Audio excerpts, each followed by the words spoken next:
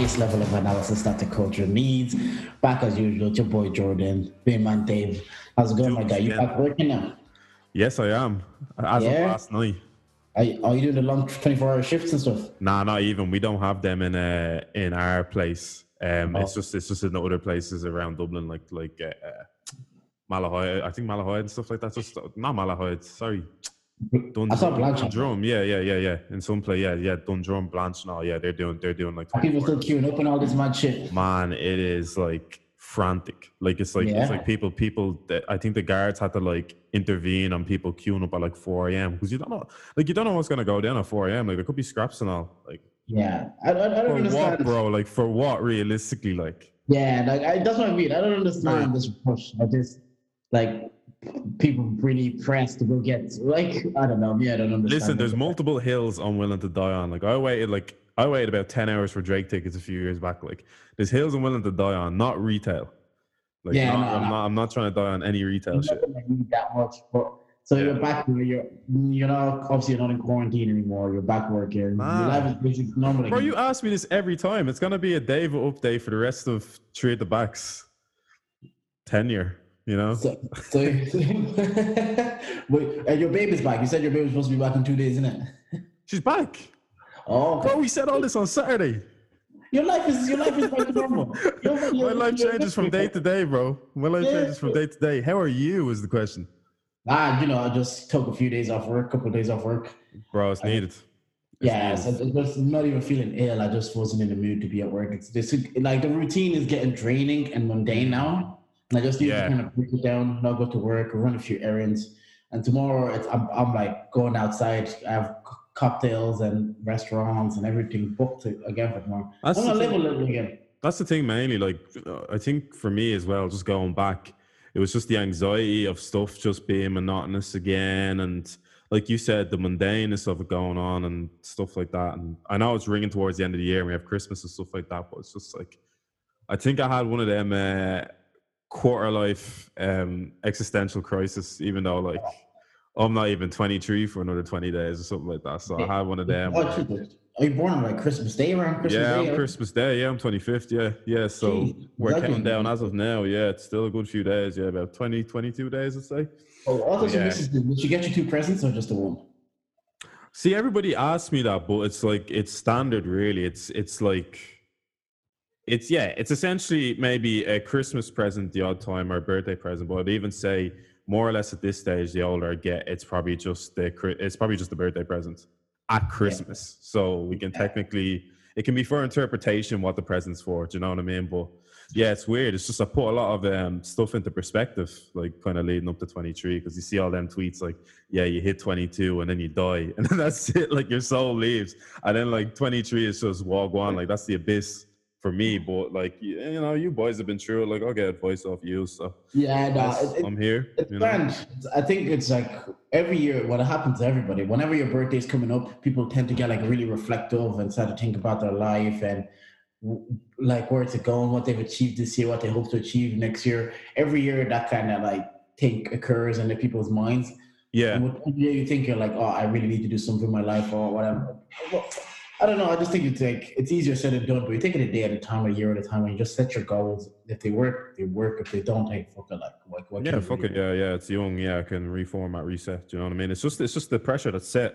Obviously, you see people doing bits on Twitter, you see people doing bits on TikTok and all, and they're kind of like, you see in their bio, they're 22, 23, and you kind of, it's that false perception that kind of makes you put stuff into perspective. But like at the end of the day, it's not a race, you know? Yeah, that's it. And I think sometimes it's like attaching people, like you said, in social media, the fact that people now attach their age with achievements, as if it's like, if you buy your house at 25, for an example, or you buy a house at 30, at the end of the day, you bought a house. Or if you graduate at 21 or you graduate at 23, at the end of the day, you've graduated. So it's like that perception of like people tend to attach their age to their achievements.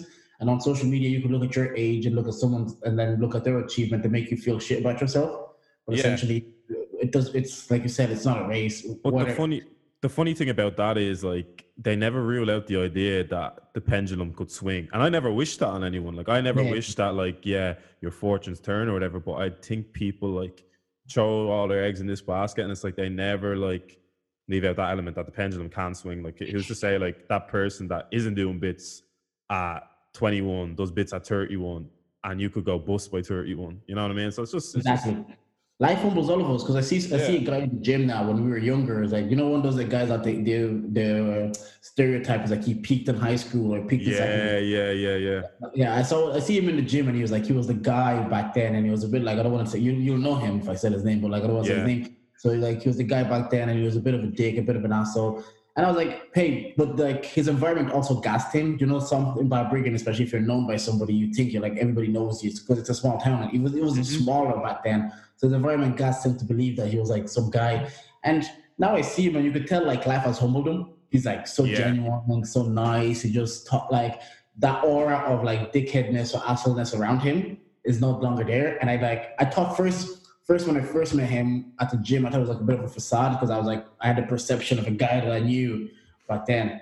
And now I talk to him now, I'm like, yeah, life, like you said, the pendulum could swing. Life has probably at some stage just humbled him and made him mellow and calmer and realize that like all these popularity that he was having in Balbriggan, in the grand scheme of things, means fuck all. It means nothing, like, because I think everybody's entitled to have the same experiences and achieve the same thing. Basically, in short way of saying it, everybody's offered the same food on the table. Some people just might get it later. Do you know what I mean? It's just, it's mad. This was supposed to be a sports podcast, This was supposed to be a sports segment. We just got into life. This was supposed to be a podcast. You need that sometimes, though. That's the thing. You need that sometimes. Yeah, we started with a bit of entertainment, and we're going to talk about like entertainment and sports. So last week, Mike Tyson came back to fight Roy Jones Jr. Roy Jones Jr. Thank you very much. Yeah.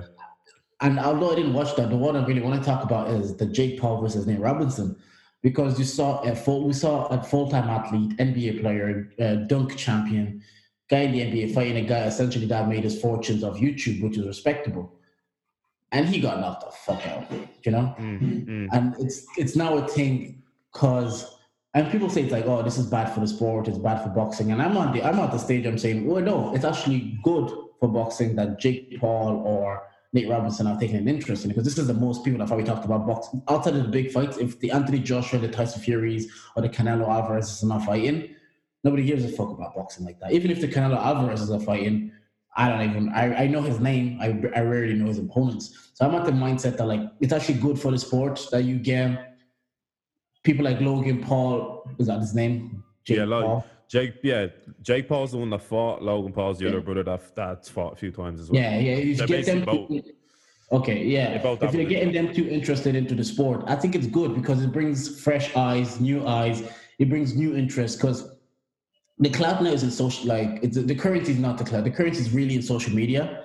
And if you're getting these influencers engaging in your products, whether it be sports or mixed martial arts, the KSI, the Logan Pauls, the Jake Pauls, it's good for the younger viewers and the newer viewers. I don't know what was your take on all this when you saw like Jake Paul fight Nate Robinson?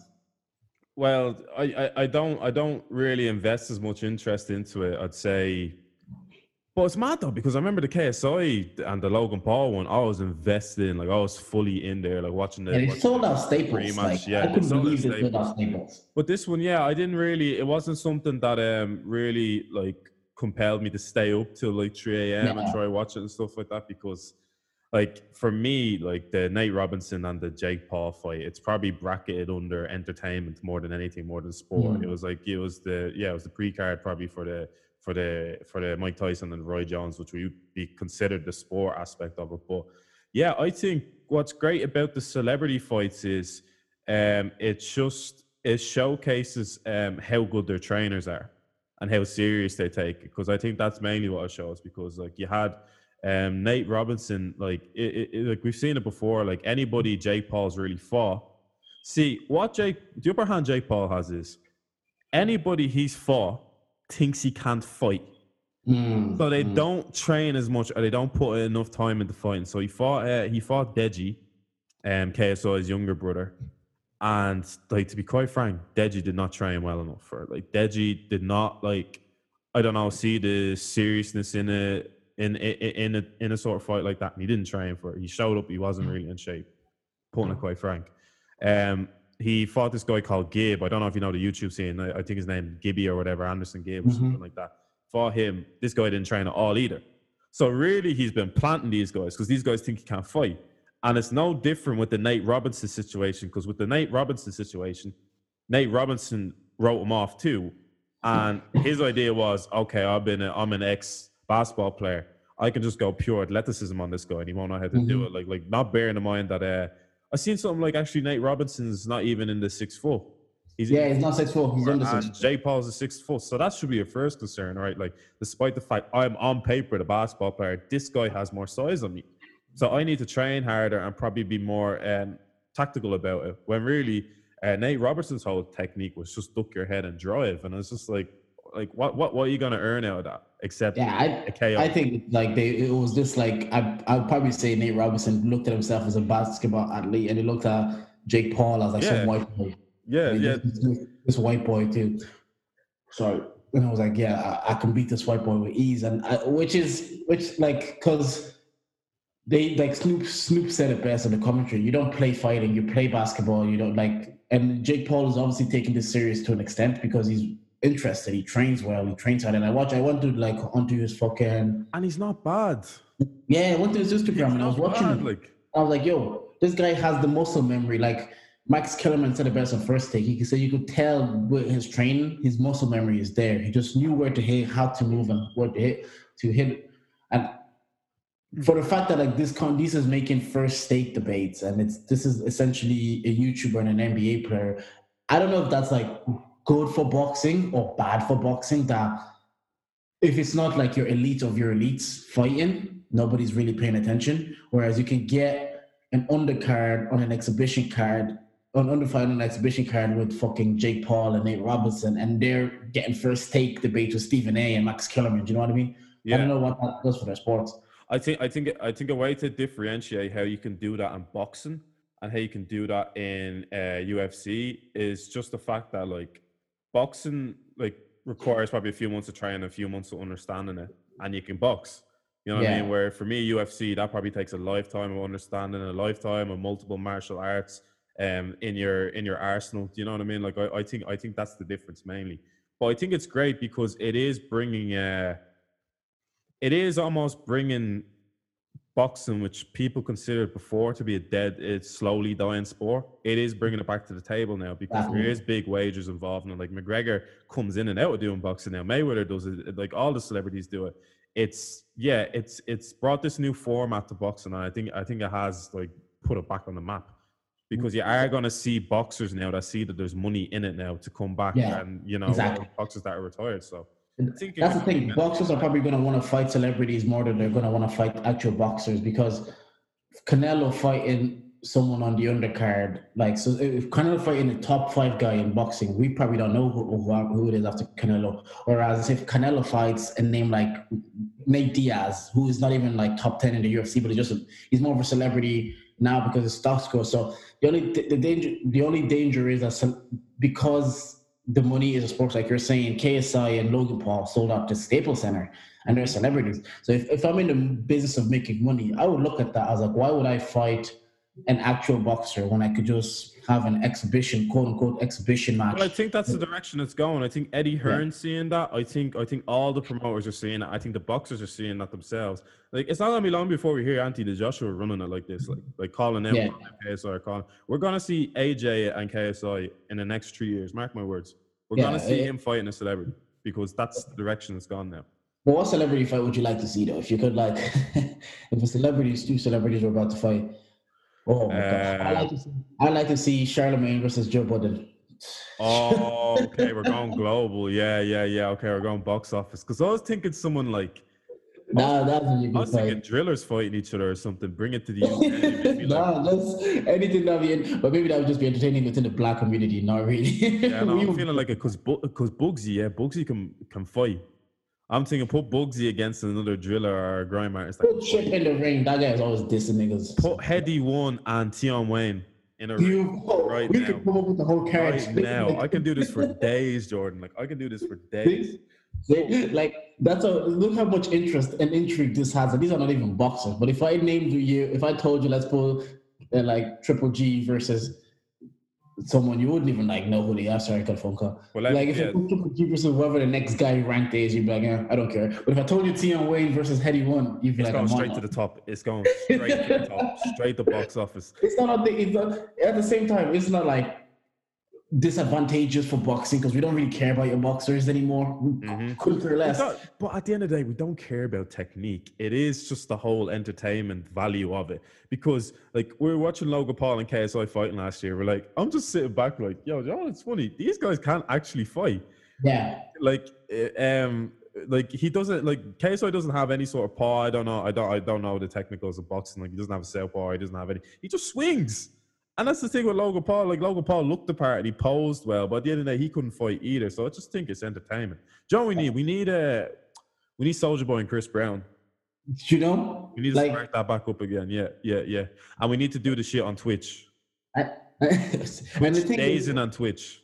What I was saying is like it's the Vince McMahon model. Vince McMahon knew for ages that if you have a storyline and you create a beef like the WWE, it's like he markets storylines and he markets and he sells it to us. Because without the storyline, there's a build-up and there's a storyline. The reason that you want to see Tion Wayne take on fucking Heady One is because there's already a storyline there.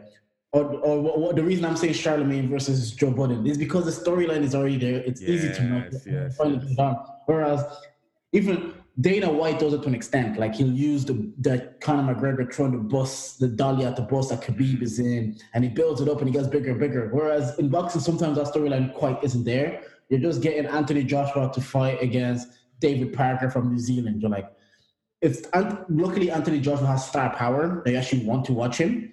But most of the time it was like Povetkin versus David Parker, who are like 2 top 5 heavyweights. But nobody gives a fuck because there's no storyline. There's too much respect in it too. Do you know what I need to see?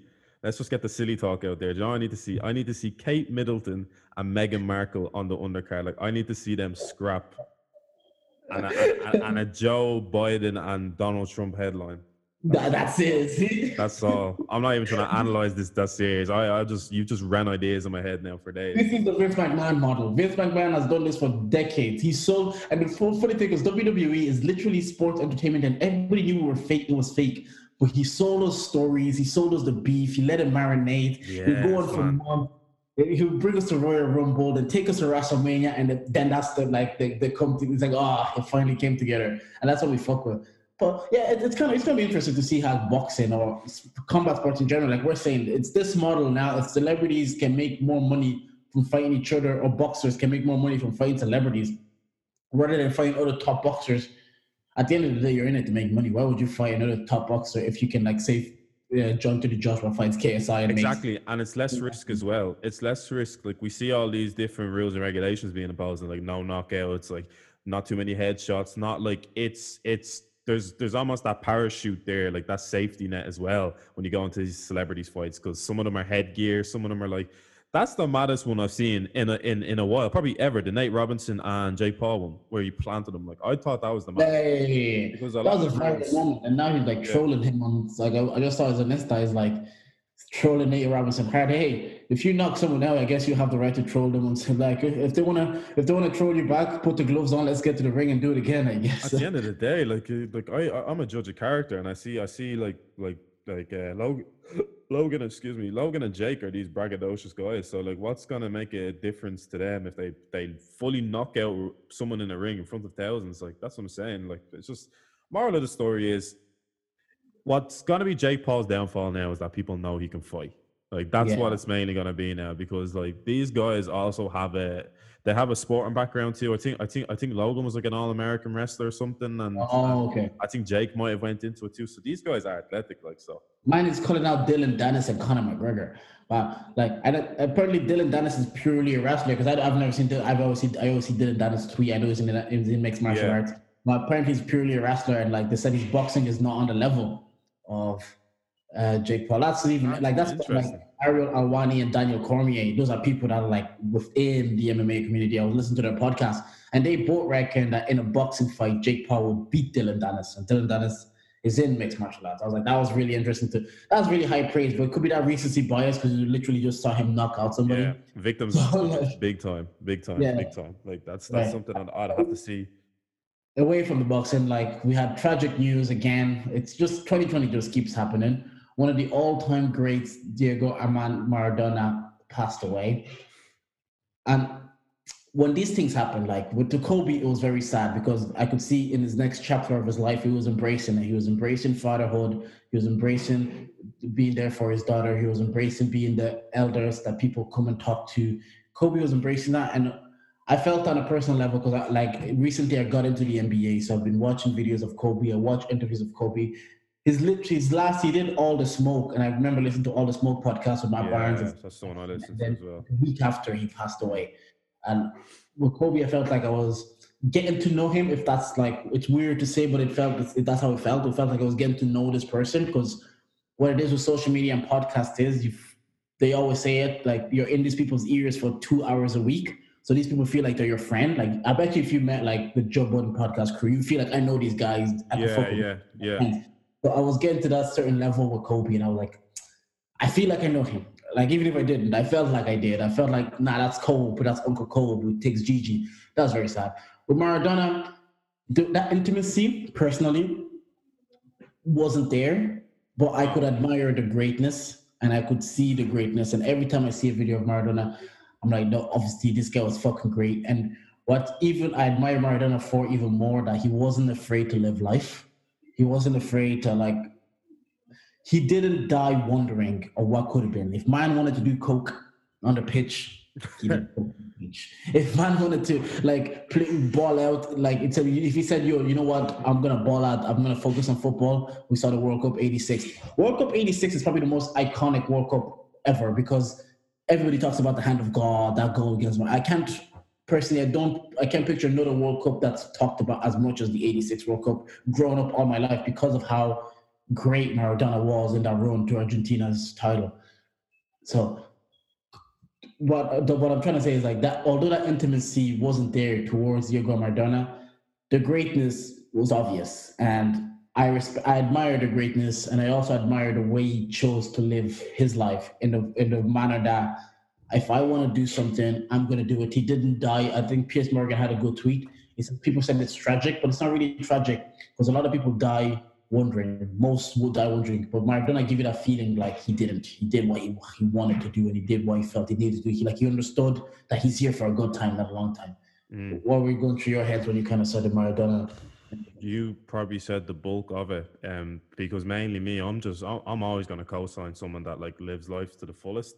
Maybe I wouldn't agree with some of his lifestyle, but like it's none of my business really. Like that's why he's a guy that's achieved so much in football. Like he's a pioneer of football, and I think the reason why like I didn't feel any sort of not affection to him dying, because I was of course sad, but like you said it best, like I didn't feel like I knew him, or I didn't feel like I could relate to him. It's because like throughout his whole life he was just so incredibly misunderstood. Like he was just misunderstood as a guy. Like I feel like one year the narrative would be like Maradona's some like shithead, and then another day it was just he's this great guy and everybody loves him. Like he was just misunderstood throughout his whole career, like his whole life. But like you can't take away what he offered, what he brought to football, and you know how he just changed the game, and he changed the style, and he inspired people like the people we see. Like he inspired like you know people we have in football now, like Messi, like stuff like Pochettino, all the Argentinian guys we have in football. Like he was inspirational. So that's really all I have to say on it. Like I don't have much else to say. I guess there's not a lot to add to that. It's just in the manner that all the thing that came to my mind is like the whole topic of like this year has been mad, and the whole topic of like you said, he lived life to the fullest, and it just brings you on the whole topic of like death and passing away.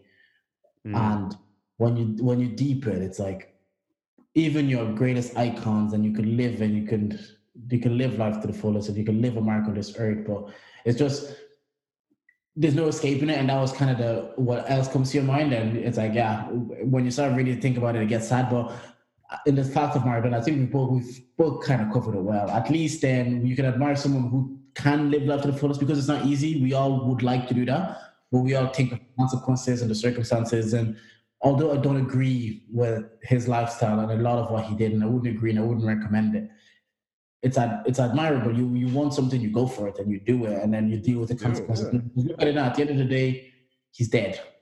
All the things that he did really, they don't matter. They don't count anymore. You know, it's gone with him and it's passed with him. And fair play to him because he didn't want, like, he never died really wondering what could have been. But that's how Diego Maradona. That's a big thing. We've been up and down in this podcast. I know, yeah, I know. This is supposed to be entertaining. Listen, like all we really have going on in sports for the people is that there's trade deals going on in the NBA. Football seems to be in this shift that I don't think we notice on eyesight when we just watch football every weekend, but I feel like there is a shift in the politics of it and the whole games congestion and stuff like that. Like, I don't know if you want to. We'll talk about all of that as well. But I want to talk about the NBA first. Talk about the NBA. LeBron signs a year extension. Yeah. 85 million over 2 years. Do you think it's mad that they're giving him that contract? He's basically they're going to pay him 44 million a year for his last year, and he's going to be 38. Or do you think he's 36 now? Or do you think LeBron is so great that it's worth the risk? And AD recently also signed, just 5 minutes ago, signed a 5-year 190 million deal. So they're kind of both set for life. They're both set at the Lakers. It seems like they're going to be at the Lakers. The question is, before we get to championship aspiration, do you think then it is wise in a cap league for them to give a 36-year-old a 2 years extension worth 85 million? It's not a 36-year-old, bro. It's LeBron. that's the simple answer. Like we can put it's a 36-year-old. No, it's LeBron. So short answer. Not all 36 are built equal. Yeah. No, that's a built different 36-year-old. No, that's true. Easy answer. No, that's true. I think you cash in because he literally 2 months ago, not even like in fucking October, so a month ago at this stage, he played at such a high level. Even if he drops off, he's not going to drop off much this year, I reckon, because I don't see you going from finals MVP in October and not getting injured, like barring injury. I don't see you going from final MVP and not being a top 5 player the following year. So even in the next 2-3 years, by the time he's 38, he'll still be a 20 points player. He'll still get 15 assists. Like I think every franchise's downfall, if you look at the history of it, is they always try rush the rebuild. When I personally think, if the rebuild doesn't have to happen, if you can hold off the rebuild for another year or two, which I think the Wizards are doing right now, then like why force the rebuild early when you can sustain success for another year or two? That can make such a difference. Yeah. Before we get to the Wizards now, AD obviously signs a 5-year deal as well, and he's 27. So him and LeBron are basically locked in. They'll be the cornerstones of that franchise, the Lakers, for the next 5 years. LeBron will be 38, and we'll see where LeBron is at 38. Like you said, not all 38 are built equal. LeBron at 38, who paid $2 million a year to take care of his body. So his 38 could be the average person's 32, for example. So my question is, like, how many titles do you think they win, or rings do you think they win in that span, barring no injury and everything, obviously staying healthy, the Lakers with the AD and LeBron locked in? Well, I think it just depends what other franchises do around them. Because I think the easy answer for me to say would be, okay, if LeBron has 2 more years there, they'll win 2 more rings. But that's the easy answer. Like, we kind of have to remain observant about what the Nets do now, like what the Clippers do, how other teams move in the league. So, yeah, easy answer would be, they probably win 2 more, but we'll have to see. We'll have to see what the Bucks do as well. Yeah, no, I think they definitely repeat this year. I think they repeat this year. Yeah. Like, I'm looking at the landscape and I'm looking at the trades that they've made. They've got Montrezl Harrell's in. They got Dennis Schroeder, who are both 6-man and runner-up 6-man of the year last season. And then they got Marcus Gasol, who can defend. And I can't remember the last person they got in on their trade. But it was a good trade. So I think the trades that they've made, they're actually better this year than they were last year in terms of overall talent. But like we don't know how it's going to mesh together. But sometimes I think LeBron is like overwhelmingly talented that whatever you put around him, he just makes it work. So I think they definitely repeat this year. And then next year we'll see, because if the Harden stays to Houston and LeBron repeats and KD doesn't get the ring next year, I'm not surprised if next year Harden is like, look, I'm taking my talents to the Nets. I still don't think... I think it might still happen, you know. I think after that John Wall trade, I don't think it happens. I think, what do you think? I think that was the weirdest trade I've ever seen, because for me, Wall and Westbrook are the same player. they're both athletic point guards who don't shoot well and rely on explosiveness and athleticism, and they can't stay healthy. And they traded one for the other. It's like that Oh, Spider. and they're both on the same contract, by the way. Yeah, and they're both on mad contracts. So it's like that The Spider-Man. exact same contract. Yeah. One is pointing at the other. So I'm just like, Yeah. you didn't really. It's like, oh, the magician was like, they say you didn't really do anything, and it's like, I know. So I don't know what to make of that whole trade. People go mad about him. Like, you traded the same player, the exact same player. Yeah, no, essentially, like it's all part of. I think the Wizards are trying to hold off a decline as well. And it's the same thing. What they're really aiming for, is to basically hold off that rebuild. And I think there was some stuff going on behind the scenes. That's why I'm telling you that, like, it is very likely that they lose Harden and Westbrook in the same summer because they lost a few coaches. I was reading something here. Let me scroll up. Where is it? Who's part of the coaching staff? Yeah, they lost. This came after the Rockets moved on from Mike D'Antoni, while general manager Daryl Morey resigns and takes over the Sixers. So that's a big factor in like what's going on. There's an unsettlement in the actual Rockets roster, and I think Harden is probably trying to force the trade. So you can't rule that out happening. But in terms of what the Wizards are doing, I think it's a win in the Wizards' part because it does hold off their decline for another while. Like they still have Beal there to partner up with Westbrook, and I think Westbrook just wants to go back to a setting where he can be the primary player and he can be the ball dominator. He's the go-to guy. He makes everything tick, and I think that's just really what he wants. I don't know what benefit Rockets get off of getting John Wall because he just came off a cruciate ligament injury. So, and before that, he came off his Achilles, and before that, he did his. He's been out for 2 years. It's mad. This is a player that you rely on because of his athleticism and his explosiveness, and he's came off 2 years of injury. So that's the kind of layout. And the NBA starts in like 2 weeks, 3 weeks rather. That's the quick turnaround. Like and I'm seeing statistically like players that come off Achilles, that's considered obviously one of the worst injuries in basketball. Same in multiple sports, but yeah, I saw statistics like obviously Kobe never came back the same after his Achilles injury. Brandon Jennings didn't come off of his, and Chauncey Billups. Like these are guys that like never really came back and recovered. So truly, and it's like. I also like that same statistics I was watching Undisputed, and Chris Broussard did make a point. He said like those players were like 34, like Kobe was 34, fucking Chauncey Billups was 35 when the Achilles happened, and to take a year off to come back at 36, and Kobe played such a volume, and Kobe's game was not explosive, but it was quite a lot of movement, whereas KD is like a slick assassin. He doesn't really. He's still going to be 7'4". He's still going to be a great shooter. I'm actually very curious. KD is one of my favorite players in the NBA. People always tell me like, how do you have LeBron and KD as your favorite players? I'm like, I just respect KD's game. No rules. We're casuals too, so there's no rules. So much. It's going to be interesting to see how he comes off his Achilles because his game and like say for example John Wall's game, they're different. One gets to the rim and is explosive and he was quick. Whereas Katie's like a slick, gets to the elbow, gets to the 3 points, gets to the rim. Anywhere around the perimeter, prolific. Does it all on the offensive end. Who's going to be your MVP? My MVP is... Bro, these are hard guesses. Like, I don't even know who's going to be. I think I'm going to go for Luka Doncic or... maybe Luka Doncic. To say Ja Morant has a great... And Tyler Hero have great second seasons. Yeah, and I think... I'd say it'd be Luka. Yeah, Giannis and probably LeBron. Yeah, this season is going to be as good as like many other seasons, and we'll probably have another sports episode before the NBA starts in the next 2 weeks, and we'll probably have a better, more rounded answers and think about it. You brought up something, and it's been a topic of debate lately, and it's about the fatigue and the rest and essentially the congestion of fixtures, and Klopp had a 1v1 versus the broadcaster Des Kelly. Where do you stand on what? Did you listen to it or did you see anything? I just listened to the debate, and it was mainly Klopp was trying to spin it on the interviewer, like there's a media influence in the fixtures, and like that's all. It's all kind of stuff we don't know. It sounded like it was something Klopp was trying to expose, really.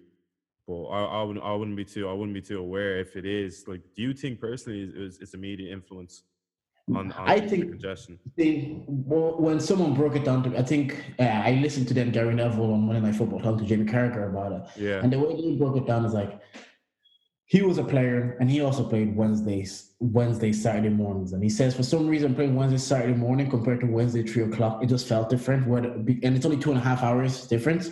He says it Hmm. felt different, like being up earlier on a Saturday, trying to eat past at 9. It never felt great to go from Wednesday to play Saturday. Yeah. So he agrees with Klopp on that aspect that like it's not good for the players. Mm. But the point that he made is like this is not a decision that's predominantly for the player. It's a decision that's financial. When we get the half 12 kickoff in other markets, let's say China, that's their late kickoff. That's a 6 o'clock, 7 o'clock game on a Saturday. So that's when they get around, get a few beers, and watch that game. And the Premier League gets so much money, which is the money that they use to share the revenues between clubs from those markets like China and the US to broadcast those games. So they need to broadcast those games at half 12. Okay, the debate is like, why does it have to be Liverpool or United? Because abroad, those are the teams with the best players and the biggest fan bases, like United, your Liverpools, your Chelseas, and your Arsenal, whatever, the top six. Yeah. Yeah. So it's BT by themselves. They pay 9.2 million per game for that half 12 slot. So of course they want the most viewers globally to tune in to that slot. Do you know what I mean? Because they're paying 9.2 million. So for Klopp to just say, don't put us on that slot or don't put any Champions League on that slot, he has a point in terms of like fatigue and protecting the players. But financially, if you take away the big thing from that slot and you tell all the owners, if we're not going to, okay, we won't play you at that time, but we got to take away some of the revenue. They won't agree with that either because it's a business also. Do you know what I mean? Yeah. So I do agree with his sentiment in the sense that Wednesday, Saturday, Curly kickoff. It's not good for the players. It's not good for the muscles. But for the fact that it generates the most revenue, that kickoff slot, it generates the most revenue across the world. Because if I'm BT and I'm paying 9.2 million for that slot, I want the best teams to be there because I want the most viewers. He says, why would you not put them on Saturday at 8 o'clock? For example, Dave, Saturday 8 o'clock, that's when you have plans with the missus. That's when you're doing things with the boys. People have lives like Saturday 8 o'clock. Most people are out and about and doing something different. You know what I mean? Unless the X Factor or something, when that was on, that was a thing. So my take on it is like, although I see where Klopp is coming from, and I agree with it, because especially this year, the congestion, because Chelsea played Saturday and they played yesterday and they played against Saturday 8 o'clock. And I was like, and they play again next Tuesday. And I'm like, okay, that's too many fixtures. So I agree with him with the congestions. But Gary Neville, after I listened to Gary Neville, and he made a point about how it is financially and the financial aspects, I can understand why BT or Sky or the broadcasters would want to show their games at that slot because you generate the most revenue. Or the alternative is just take the revenue back from the clubs, and the clubs don't agree with that. Yeah. No, that you broke it down there basically. So yeah. That's kind of what the Des Kelly, but I think he's angry then because it was misdirected. I don't know what he wants to do I don't know what he wants Des Kelly to do. And like he's saying, congratulations to Des Kelly. I was like, if I was in Des Kelly's place and your man said congrats to me, like if this vaccine now comes out and people are like, Jordan, congrats for the vaccines, I'm like, oh, like I don't care. Like, it's nothing to do. I'm just an employee at the company. Like I don't make this decision. Yeah, exactly. Yeah. And the other aspect is like, I know he's been saying it repetitively, but it only sticks out. Do you know when you could say something and like people probably won't listen, and because it's after like he dropped points, for example, it looked salty that he got into a verbal with him. But that's the thing with Klopp. Like Klopp's the nicest guy in the world. Like when he's winning, and then he just turns into this like prick when he's losing. Like that's just it with Klopp. Like yeah. But I don't know, like it's smart because it's like 30% more injuries, and I'm low-key saying that with all these injuries and the way this league is going, I think this league title is more open than people think. If Klopp's players, and people also have to understand over the last 3 seasons, 2019 or whatever, 2018, maybe it was 2008. Yeah, 2018, he made a Champions League final, and he made it like he was challenging for top four. So he played like 60 games that year. 2019, he won the Champions League, and he took City to essentially the last game of the season to win. In 2000 last year, he won the league and he went to the Champions League. So Liverpool have played a high volume of games themselves in the last 3 years without really rotating their players like Mane, Salah, Firmino, Van Dijk, and Jordan Henderson. They essentially play every game. So I know he's saying it's fixture congestion problem, but it's just an accumulation because the style of football Liverpool like to play, the high press, the running down the channels. If you play that style of football for 3 years straight and you're playing at a very high level over 60 games. My only thing is a lot of it's isolated incidents though. Like a lot of it is it's not in relation to how they play or how frequent they play. It was like when you saw the Van Dijk injury, that was something that was mainly Freaking. Yeah, Jordan Pickford was at fault for when Joe Gomez got his injury. That was on England duty. So I think it's more coincidence, but I get the point he's trying to put across because I think there's more of a drop in quality with the fixture congestions than we are seeing with injuries. So I think it's just something that needs to be revised. Yeah, no, I think, and then the other side is like I don't know where you stand on this 3 subs or 5 subs kind of debate. Whereas the smaller clubs are saying it's like because yesterday I put up a tweet and Chelsea made a change in the match and they brought on like Mount, Ziyech, and Werner or something, and I put up a tweet and I'm like, that's unreal depth they can bring that off your bench. And that's the Villa fan. Dean said to me, he's like, that's why small clubs won't allow for it to be 5 subs because you could be drawing 0-0 at home to Chelsea at Sheffield Wednesday or Sheffield United. 60 a minute they throw on this absolute. And they throw like all these 5 subs. So what's your stance on this 3 versus 5 subs? I'm to agree with Dean because it's the same thing. Like what's the point in you're Aston Villa, for instance, and you're playing against Chelsea and you're fighting up until the 60th minute to earn a point or even 3 points, and then they just bring on this whole Galactico bench. They're all gonna follow the same format as Man City. Basically, just have a world class starting 11, but then also have a world class bench, and I think that's gonna widen the gap between the top six club and the rest. So your stance is more because I was like after I listened to Klopp and I was like, if there's like we're talking about the fixture congestion and what is the alternative if you can't not give if they have to play in that slot, like not they have to, but if the corporations and the broadcasters need them to play in that slot because they need more viewers and more advertisement money, etc. So you need your big teams to play in that slot.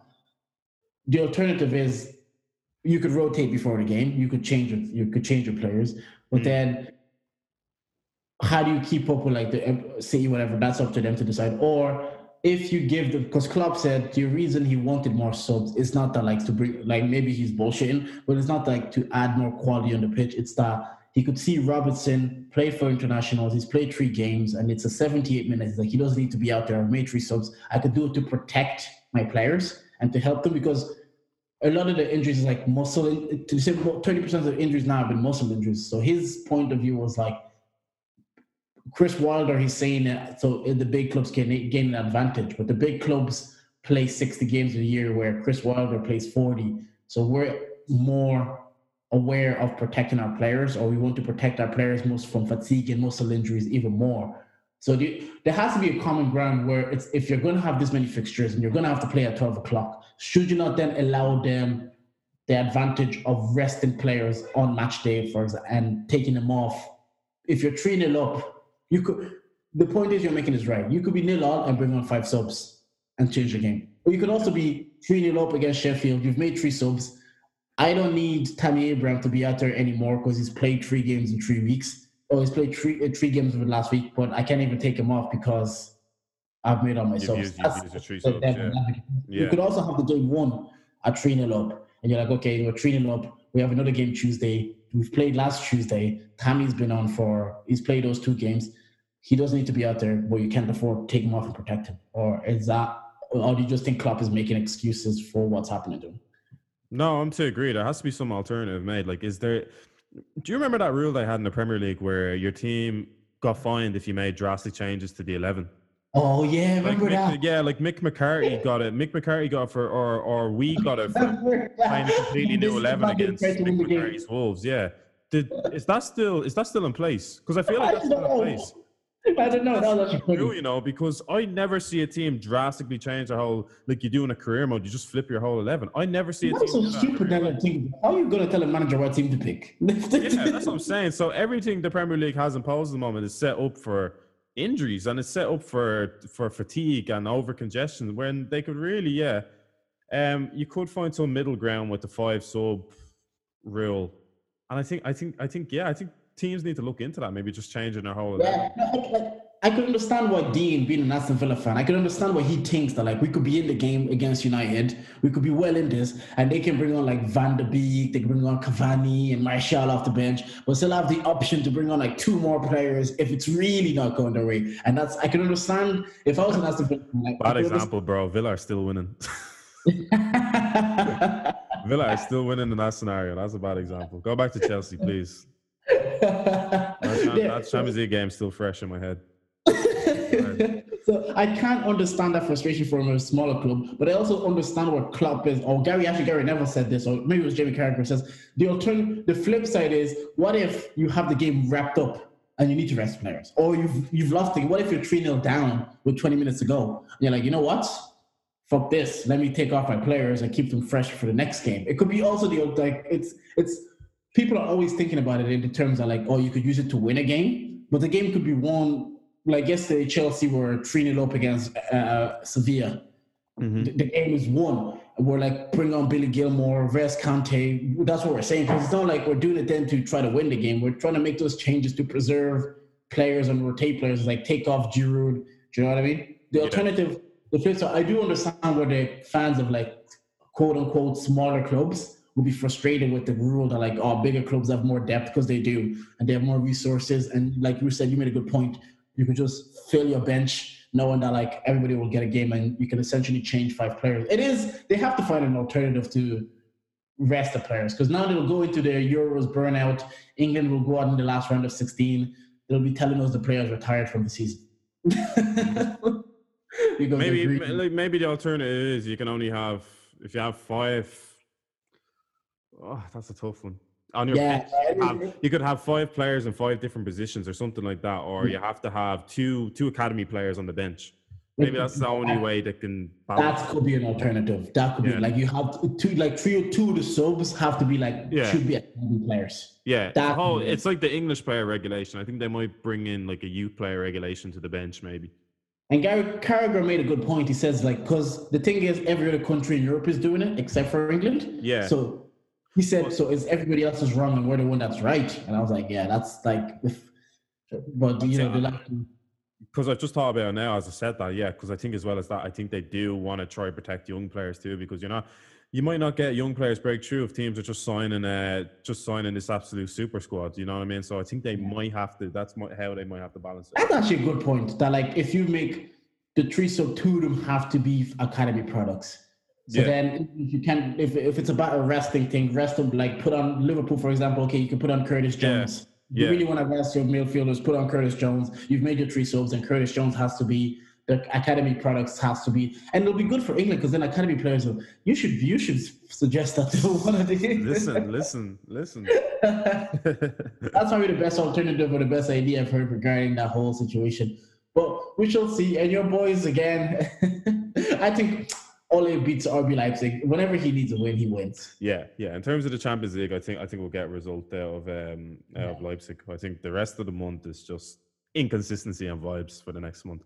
And the thing is, it's like you said earlier, it's like it's kind of up in the air who really wins the league. So it's annoying too, because I think it's the one year we get our act together, like we can put on a title challenge. That's the thing. Because with the injuries happening in Liverpool, City for some reason, some days they look like world beaters, and other days they just look like, who the fuck are these guys? That's why Spurs look really good right now, because it's there for the taking. I keep saying it to my friends. I'm like, we're looking at the Premier League, but I feel like it's there for the taking if a team can just stay consistent. And because if Kane and Son keep firing, there's no reason why they wouldn't be in the race come March or April. Because if Liverpool's injuries keeps happening, who knows what's going to happen to them. Yeah, and I do. I think the difference now, while we're seeing Spurs at the top challenging now, it's a change in attitude Jose's brought in, and it's just the organization he's established now with the whole team of just understanding what's each player's best attribute. Like we wouldn't even clock that Harry Kane was a creative at all. Like, so he's just bringing out these players' best attributes. Like, and the fact that because he has Europa League games, it's easier for him to rotate because the level of competition isn't that great. Yeah, he's playing Ludogorets every Thursday and shit. So yeah. Whereas if you have like RB Leipzig and PSG in your group, they're respectable teams, so you can't go in there and just rotate completely. Do you know what I mean? Yeah. Whereas we play like Ludogorets at home. Like, why would he can rotate outside and rest the players, and he's playing like Harry Kane can play once a week, Son can play once a week, and he can focus on that until February. That's advantageous for him. But you say that, then you look at Arsenal, who have lost 50% of their game and are linked with Sarri now. And I think that too. I think Jose is willing to sacrifice the Europa League if he sees a title charge coming now. So I was saying, I was like, I would quietly want to be there and thereabouts and see where you are after like February or March. If you're in there, let's go for it. Because right now it's only 10 games in, because people were like, obviously when Chelsea played Spurs, people were saying, oh, you were at home, it's a poor result. I'm like, it's a poor result if there's 10 games left and you're running out of games and you need to beat them. Yeah. Well, 10 games in, just take the draw, keep the momentum going, and move on. These are not defining results yet this stage of the season. A draw in November, nobody's remembering. Like, exactly. The only thing you could do is like be like Arsenal. You could be out of the race in November. Like there, you could be out of it. Like Arsenal are no longer in it. Like, but you can't really win it in November. You just have to stay there and thereabouts, see where you are around the Christmas time, and move. And one last thing I wanted to touch on is like the fall. Like next week, we could potentially see United, Inter Milan, and Real Madrid out. And I was saying it to my friends. I was like, the overall quality of European teams outside of Bayern Munich, it's not that high. Like after Bayern Munich, I can't really think of a European team. The next two European teams, elite ones, are probably in England. It's probably Liverpool and Man City. Outside of Bayern Munich, the quality overall around Europe is very low. I don't know how you see it. Barca and Real Madrid lose every week, and I don't think anybody's noticing. I know. Like they lose every single week. It's just everybody else loses in the league, so they're still in like top 4 contention. But I think even like I think Atletico are flying this year, and I think another surprise. Real Sociedad with David Silva. Yeah, Sociedad is flying as well. Like so, and Real Madrid have to play Atleti on the weekend, and like João Felix is on fire, Luis Suarez is on fire, and Zidane is actually like, bro, these guys got spun by Shakhtar twice. The Shakhtar manager came out and said in the first leg at the Bernabeu, he says, "No, I think we can beat these guys again," because there's just the core right now of Real Madrid is actually rotten, and that's why I don't think we ever highlight that Zinedine Zidane is a bad man manager. Yeah, he has elite players. Like he's one of those managers that's good with good players. Like if you give him an elite players, maybe because he was an elite player, when you gave him like Ronaldo and Benzema and all them lot, he was good. But now that he has to like get the most out of like Vinicius or Rodrigo or the talent, he has to like extract his talent and make them play good football. He is flopping, and if I'm Pochettino, I'll wait for that job. No. My Pochettino twerk has completely changed from 2 weeks ago. I think any day now he's getting announced for that Madrid job. Like honestly, like because I only noticed that. That's just an observation I made one of the days. It's like, and it's not even as defenders. I'm like, Zidane always beefs his attackers. So I'm thinking maybe is that a whole like, ooh, why can't you do it like I did it and all? You know what we always say with former player managers. Like that's do you ever see that video of Henry coaching? That's literally what I think Zidane does be doing. I think he just sit there like, Isco, why did you not catch it from 60 yards? And like, I think that's what this Don does be doing on the sideline. And then just drops them down for about 10 games. Because I'm like, how does he beef all his attackers? He's beefing he's only not beefing Toni Kroos because that guy's a robot. Like he beefs all his other attackers. Like it's mad. It'll be interesting. Like if I just want to see what happens if they fall into Europa. I just want to see. Funny. I don't think I've ever seen Real Madrid in the Europa League. Like that. I don't think it happened in like I think last time it happened we were like maybe in the 90s or something. Yeah. That'd be mad. That'd be mad. That's not new territory for us anyway, or Inter. But yeah, that'd be mad to see a Real Madrid. I think Well, yeah, and even in Italy itself, like Sassuolo are leading the league, or AC Milan and Sassuolo are like they're the ones leading the league. And there's just the overall quality in Europe right now compared to previous years. It's just at an all-time low. Bayern are the only team that I could say that's like I would be like, okay, Bayern are better than everybody clearly. After that, I think everybody else is pretty close within each other. Like Yeah. I think, and everybody could beat each other. If you told me to pick between like Spurs and Atletico, I wouldn't be able to pick. I'm like, it's a coin toss between most clubs in Europe after that. I think they're outsiders of the elites at the moment in current form. Like Yeah, I'd say Tottenham and maybe Atletico are teams outsiders. are performing consistently, and even them, they're not performing that consistently. As I think there's just a drop in standard in the football in Europe because like even Yeah, you said in the Serie A, like we're seeing Ibrahimovic top scorer. exactly. Like it's mad, like and like I saw something too, like Ryan Sessegnon he got player of the month at Hoffenheim, and he's absolutely flying in the Bundesliga. So like I always think when I see these players that flop everywhere else and go to Bundesliga and are flying, it's like how much weight is behind the Bundesliga too. We call it a Bundesliga tax. Yeah, Whatever they Bundesliga do, tax. Yeah, the Bundesliga tax and apply it. I don't know what the quality is. Just I guess it's just a cycle where the quality probably come back up again in a few years. But we love to see. We love to see. I can't wait next week. I want all the chaos. I want an RB Leipzig win. I want everybody to go to the Europa. I just want the chaos, just to see the timeline. What happened? jokes on this podcast next week if that happens. Probably Anyways, my guy. What's happening with the pod now? Is Deji doing one later? Yeah. Yeah, I think that you'll be doing it later then. So you're on double shift today. I don't think I'll be free later. You're on a double. As long as he comes on before gym. Yeah. You were blessed with the highest level of analysis. We are, brother. Out. Yeah.